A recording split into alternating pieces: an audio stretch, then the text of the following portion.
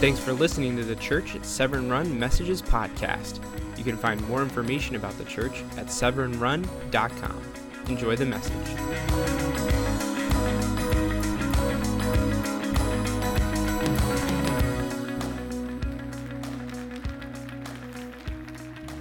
You guys are way too kind. 117, again, not because of anything my pastor ever said, but 117 days ago, I did not know if I would ever do this again.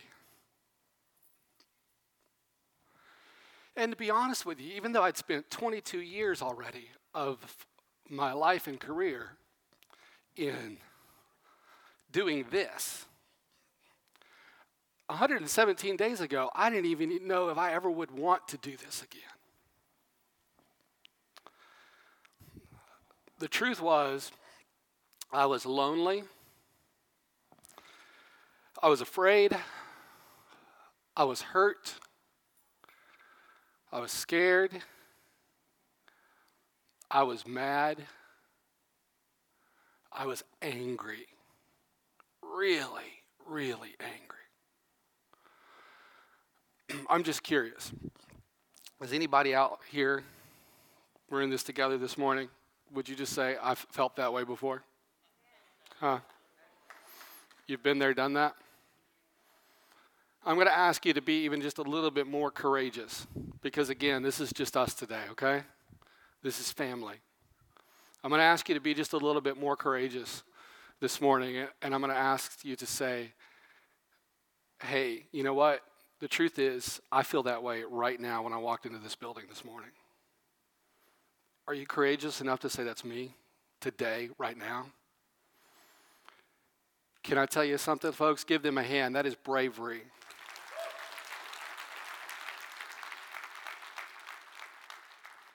That is bravery because most of us, we don't walk around wearing those types of emotions or letting anybody know that we feel them, do we? We walk around inside of that hurt. We walk around inside of that pain. And then we try to kill it in 1,000 different ways. And that's exactly what I was feeling 117 days ago. It was May the 17th of 2017, and my best friend had picked me up that morning. And I put my suitcases in the back of his car, and we began a drive about an hour and a half up the road to where we drove onto this campus, and I got out. And my best friend, he gave me one last big, huge hug, and we had laughed all the way there because God knows that's what I needed so much that morning was just to laugh. And I walked into a great and incredible place, but I walked in alone, it felt like. I walked into a rehab center. And I got to tell you what, when you're looking at like my life and its background, you're not thinking, hey, listen, that's the guy that someday walks into a rehab center, because we have these notions as to what brokenness looks like. But we're not always right about those things. In fact, most of the time we're really wrong. And I walked into that rehab center that day, and I felt all alone. And I had to do things on that particular day, just checking in, that it's like, come on, you've got to be kidding me. This is where my life has gotten to. This is where it's come. And then the worst part of it is when it's your first day in rehab, they don't even give you a schedule. They kind of just want you to get acclimated to the campus and to the community. And, there's nothing you have to go to. So basically, here it is, type A guy walking around a big facility with absolutely nothing to do. And at this point, with nothing to drink. And so I made my way down into this chapel area. At least there was something familiar about that particular room. It had a stage. It had a podium. A couple of crosses. Had some chairs that I could walk around, and I began to pace that chapel the same way that I have paced this room and every other church building that I've ever had the opportunity to be able to work in and be at. I started to pace that chapel, but that was a very different conversation I began to have that day, because I began to let God know exactly how I felt, how lonely and hurt and confused and bitter and mad that I was. And I can go ahead and tell you, I've had people since then have asked me, John, who were you mad at? Were you mad at the church? Were you mad at, your family? Were you mad at your mom and dad? Who was it that you were mad at? I'm going to tell you, I was not mad at a single human being. I was angry at God. And I let him know in every single type of word that I could possibly come up with. And I will just go ahead and tell you, ladies and gentlemen, that my mother would not be proud. Because it was that type of real and very serious conversation. I wanted to know why in the world that this had happened.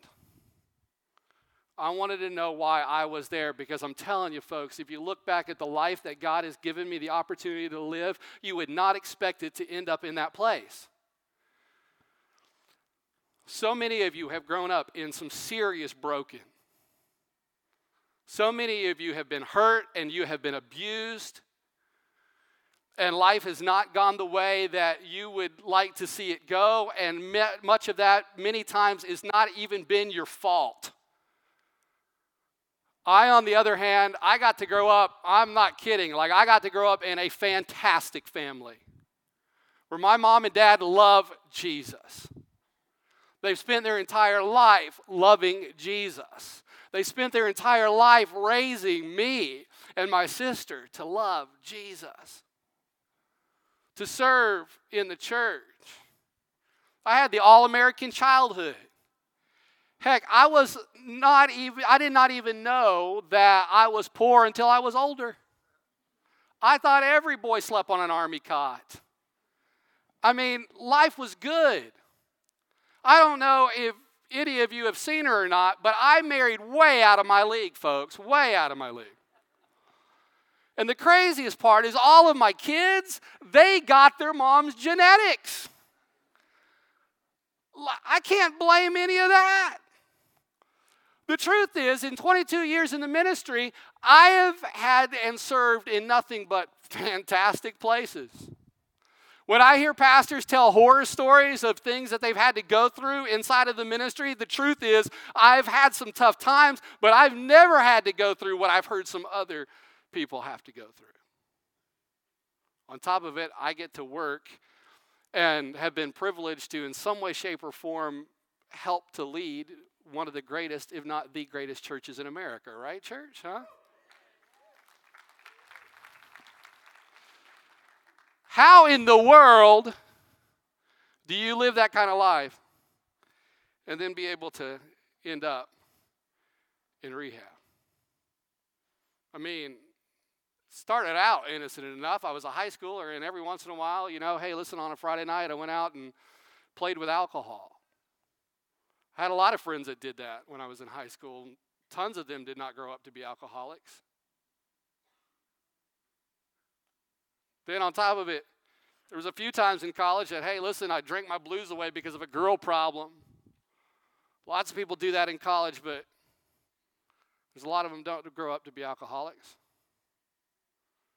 Then on top of that, I was a social drinker for lots and lots of years, but then all of a sudden one day, there I am right there in rehab. God, why in the world would you let this happen to me? Why would you make me go through this? I was angry. I was upset. And God just let me go off. And by the way, he wants to hear you tell him exactly how you feel this morning too.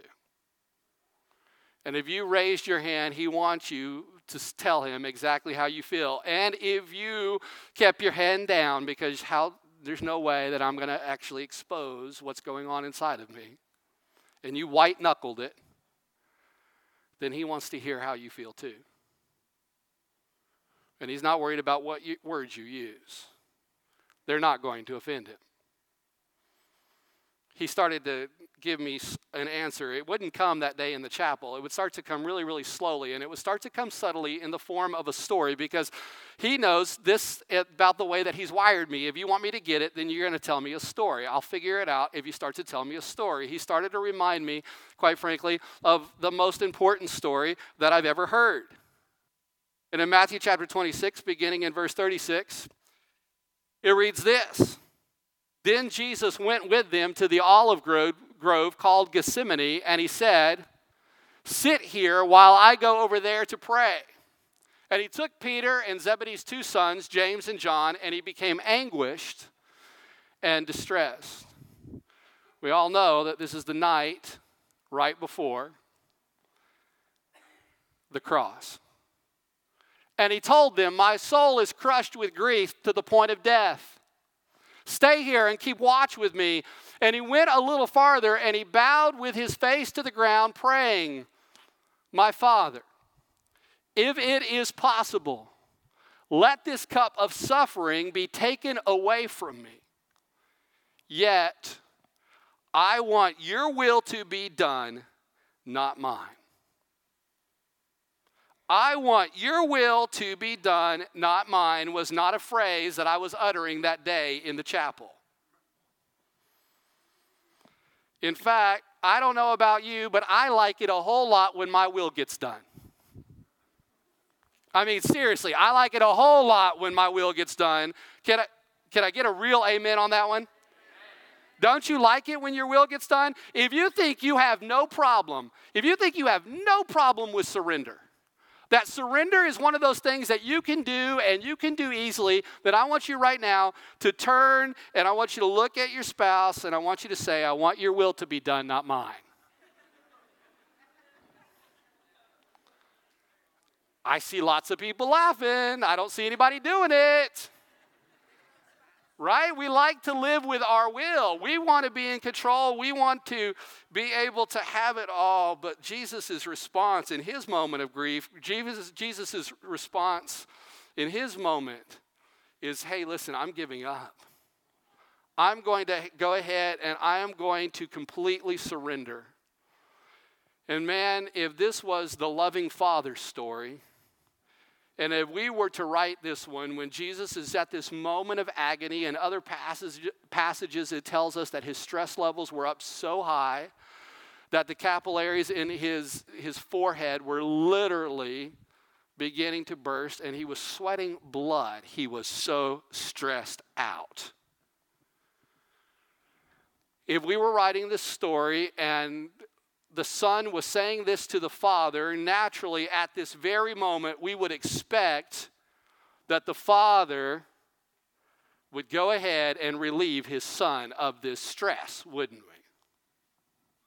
That the Father, if he really loved him, would look and say, "Hey, listen, I don't want you to feel that way anymore. I don't want you to experience those emotions. I don't want you to go through all of that.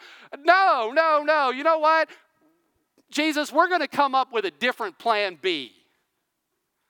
Because I don't like where plan A is going. I don't like how stressed out it's got you.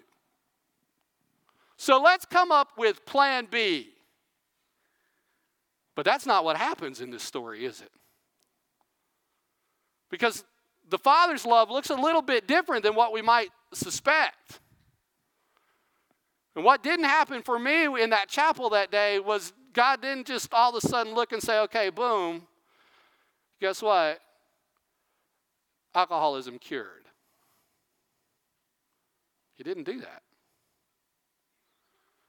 Just like he didn't let Jesus out of the suffering that he was about to go through on the cross. And more than likely, folks, whatever thing it is in your life that you're experiencing that right now is causing all of these unbelievably stressed out emotions. God's answer to that may not be complete and total immediate delivery. God's version of surrender is not like international law. I mean, under international law, it doesn't always work this way. We know that. But under international law, when somebody surrenders, right, there's certain rights that they're afforded as a prisoner. They're supposed to be given decent food and a decent bed and, be afforded some dignity when it was all said and done. But God's rules for surrender are not the rules of international law. In fact, God's rules of surrender remind me a lot of what it was like, or what it's like with my boys when they've got their toy guns out and they're running around the house and they're playing war. And all of a sudden they will run into the kitchen and with, guns pointed at me and Nerf and the Nerf bullets all loaded up. Dad, put your hands up now. Boom, boom, boom, boom, boom, boom, boom, boom. I become a target at that point, right? I mean, and then they laugh. Ha ha, it's funny. It's like, guys, you don't understand. When in the hand, you don't shoot. That's not how this is supposed to work. But the reality is that when Jesus comes to God with all of this stress,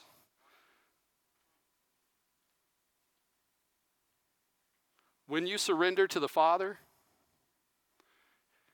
the next step, the next place he's going to take you is to the cross. He's not going to take you to comfort. He's not going to take you immediately to resurrection, but that's what we like to skip to, isn't it? We love resurrection stories, but there is not one without the cross. We just want to skip right to that. And I got to tell you something. My mentor this last week on Facebook, he threw out a phrase. He said, what do you think? And he was asking this because he's been, he's had students. He's a professor, and he's had Bible students for years and years and years. And so he was kind of throwing out this discussion question on Facebook. And what he said, what do you think is the biggest problem of discipleship in the church of America today?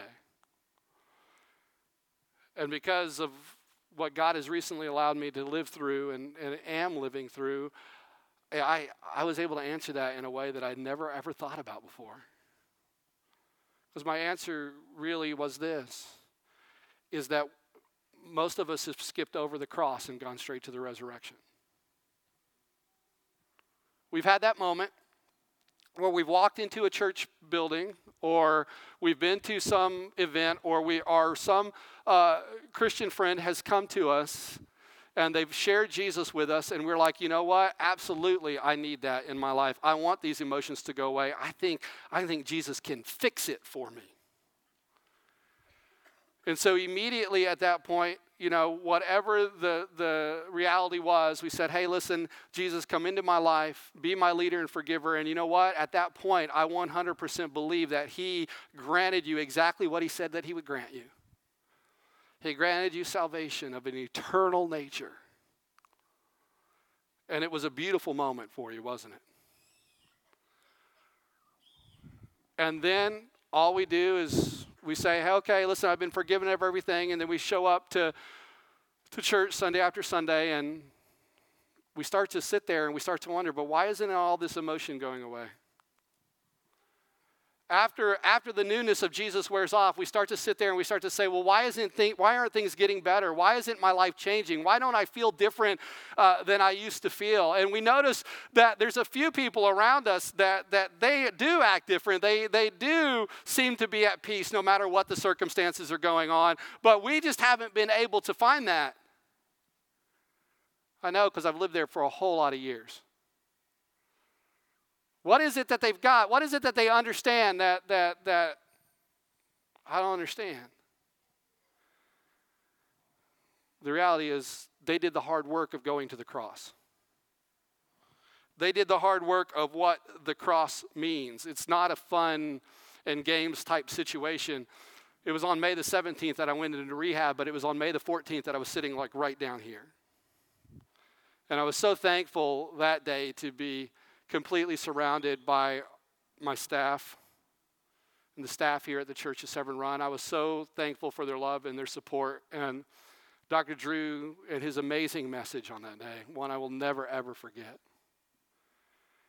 And at one point, at the very end of the message, he asked me to walk up on stage so that the staff could pray and so that you guys could pray. But I'll be honest with you, when I got up from that area right there and I started walking up these stairs, and I got to about this point right here, my head was down, because here's the truth. I couldn't look at you guys. I couldn't look at you. All I could do at that point was just kind of try to put one foot in front of the other. And I seriously thought that would get better as the services went on. That maybe because it was just in the first service I'd be better. It never got better that day.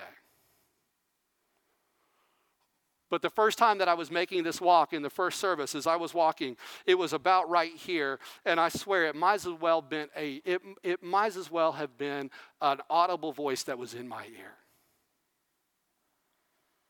And it said, John, this is your walk of shame.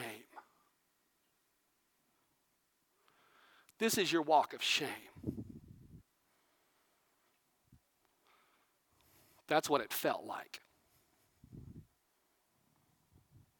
That's totally what it felt like. Can I tell you what? That's what the walk to the cross, it's what it feels like.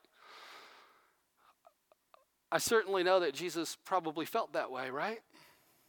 Completely naked, having been beaten, having been scorned, with everybody screaming and hollering and throwing things at him. I mean, what that voice said to me was a cakewalk compared to anything that Jesus would have ever had to go through. And the difference was I was taking this walk because of my own stupidity.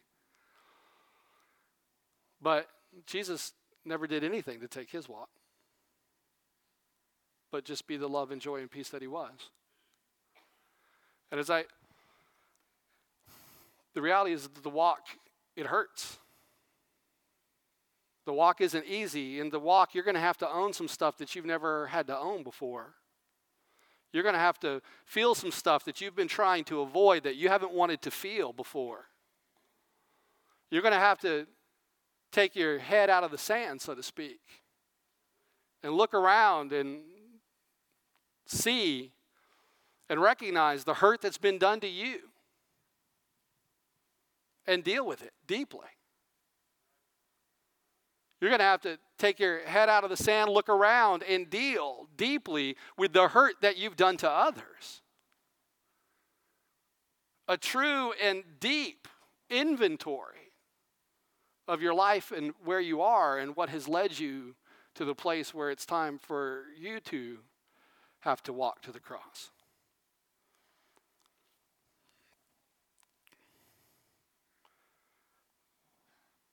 And although it doesn't seem like it, although this will hurt, although this will be torturous, although it will feel like humiliation at times, the reality is that walk will truly be the walk where you, for the first time in your life, discover love and joy and peace.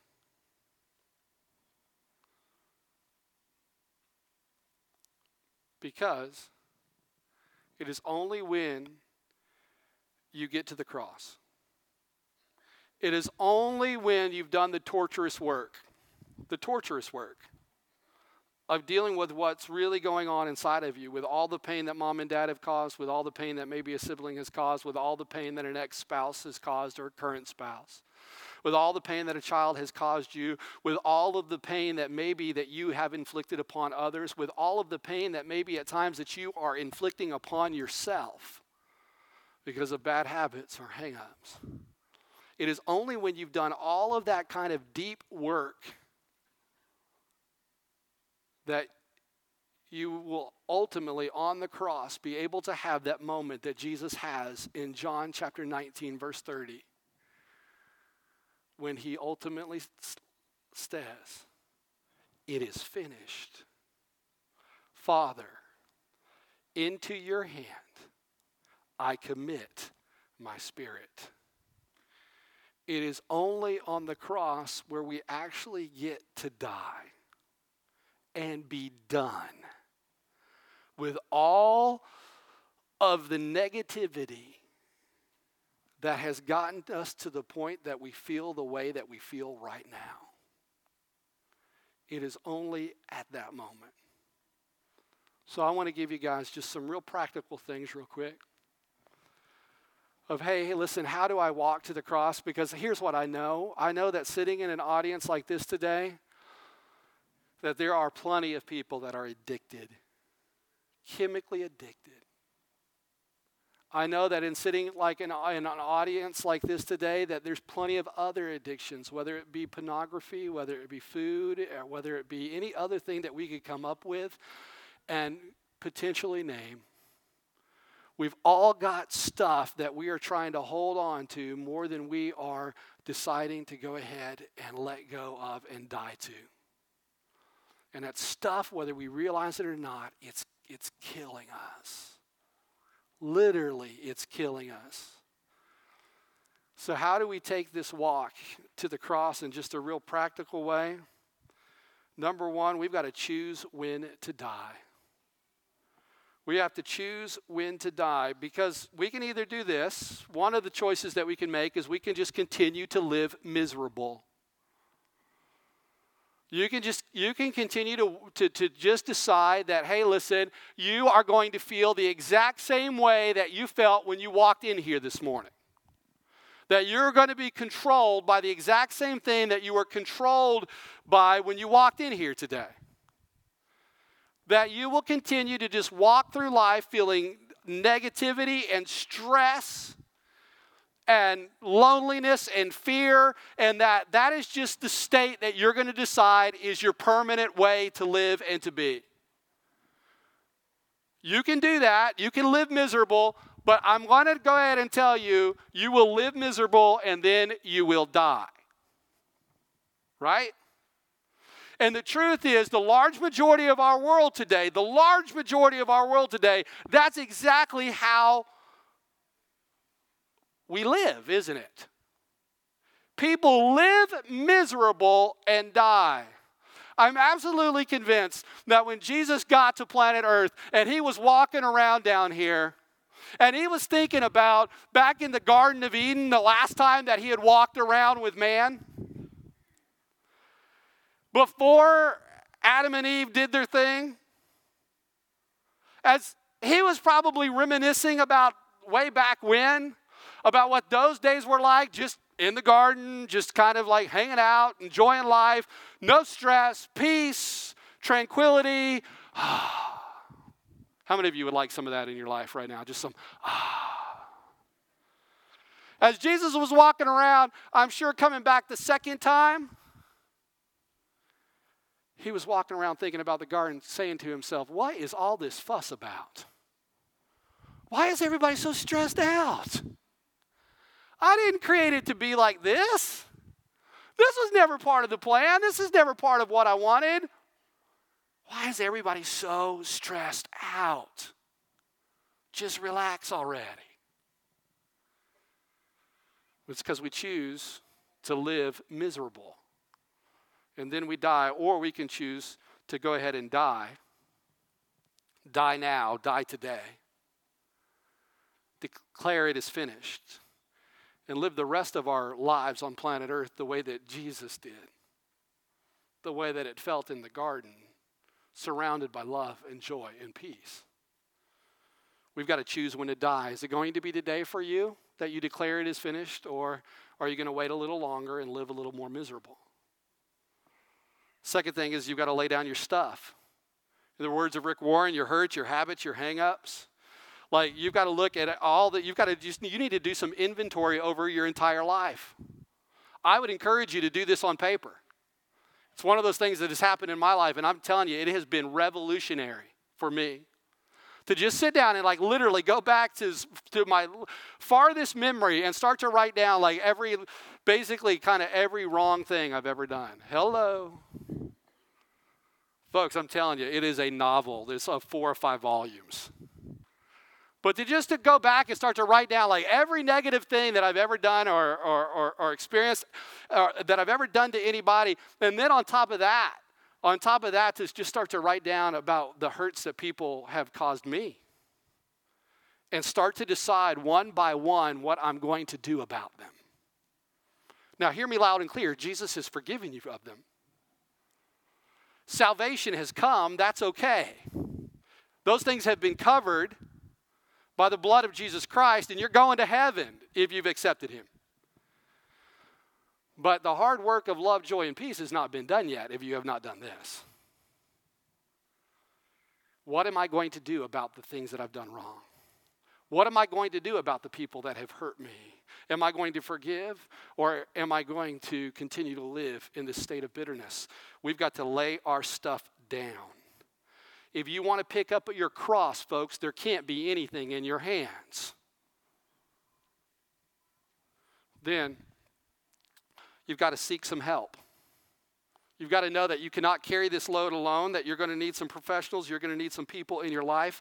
I'm going to go ahead and tell you, every human being on planet Earth at some point should have a best friend who loves Jesus, should have a counselor in their life, maybe professional, should have a pastor, should have somebody, quite frankly, that can help them through the tough stuff that they're willing to talk about. Somebody that you can go to and that you can say, hey, listen, this is my novel. This is my book. I need your help. I don't understand how I got here. Can you help me out? We've got to seek out help, folks. We can't live out there. We cannot do this alone. One of the things that is fantastic in my recovery, honestly, is I am surrounded by unbelievable amounts of support and wisdom.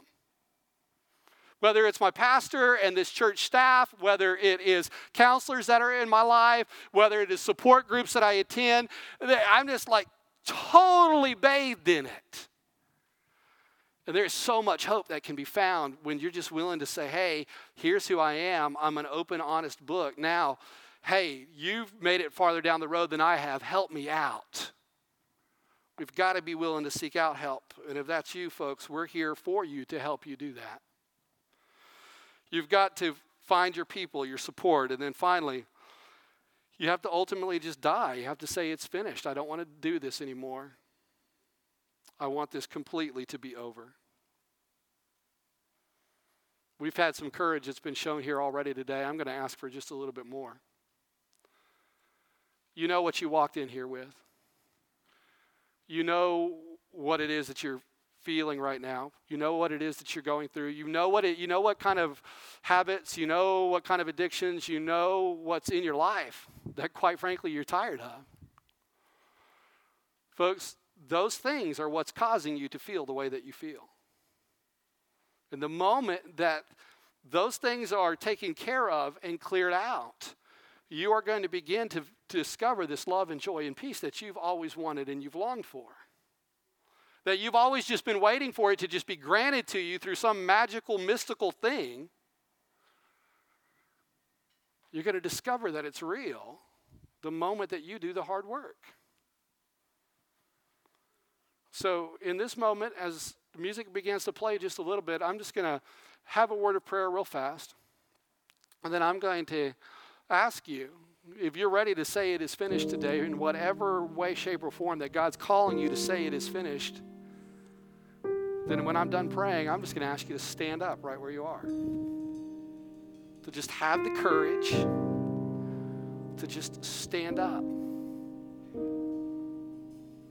I know what it feels like to do that, and I'm not going to lie to you. It hurts. There might even be a voice in your head before you do it that says, this is your walk of shame.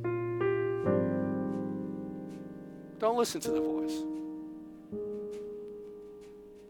Just stand up and say, hey, I'm ready to be done. I'm ready for something new. I'm ready for something different. Heavenly Father, you have the power right now to look into every single heart that's in this place at this moment. You know exactly where every single person is. God,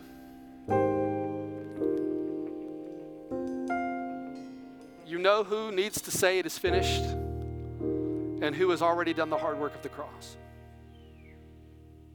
Today, give those who need to do the hard work, give them courage to declare that today is the day that they will stand and start a new direction for your honor and glory. In Jesus' name we pray. Amen. If that's you today, would you just stand up right now? Just stand up. Don't be afraid at all. Have courage. Stand up. If you know that's the case, I want you to stay standing. Don't sit down. Don't sit down, folks. This is a walk. This is a walk to the cross. It seriously is. And if you're interested in that walk, then stand up. Don't be afraid to do it. And I want you to stay standing. And maybe you've already heard that voice today. Maybe you've already heard that, hey, listen, me standing here right now, it feels like humiliation. But my head was down. My eyes were closed, and the enemy, he was talking. He was talking loud. Here's what I couldn't see. That's what I couldn't see. I couldn't see that all of heaven had showed up for this walk. I couldn't see that God himself was standing there saying, this is now. And John, you are going to recover. John, you are going to preach again. John, I love you. And ladies and gentlemen, I want you to hear it loud and clear right now. He loves you. He loves you. All of heaven has showed up for this moment for you this morning. The church at Severn Run has your back. We're going to do this together. And your life will be forever changed, and you will enjoy what the resurrection is all about. Take these steps. Let us walk with you through them. I'm going to ask our team in just a second when this music begins to go ahead and come on down and be ready. And if folks, you're interested in making those first steps, would you come talk to somebody today? Would you come and say, hey, listen, here's a little bit of what's going on. Maybe you don't want to tell the whole world at this stage. You're going to tell the whole world at some stage, but not at this one. You're just going to say, hey, listen, I'm ready to begin this walk. How can you help me? Jesus, thank you for declaring once and for all that it is finished. Into your hands, we commit our spirits.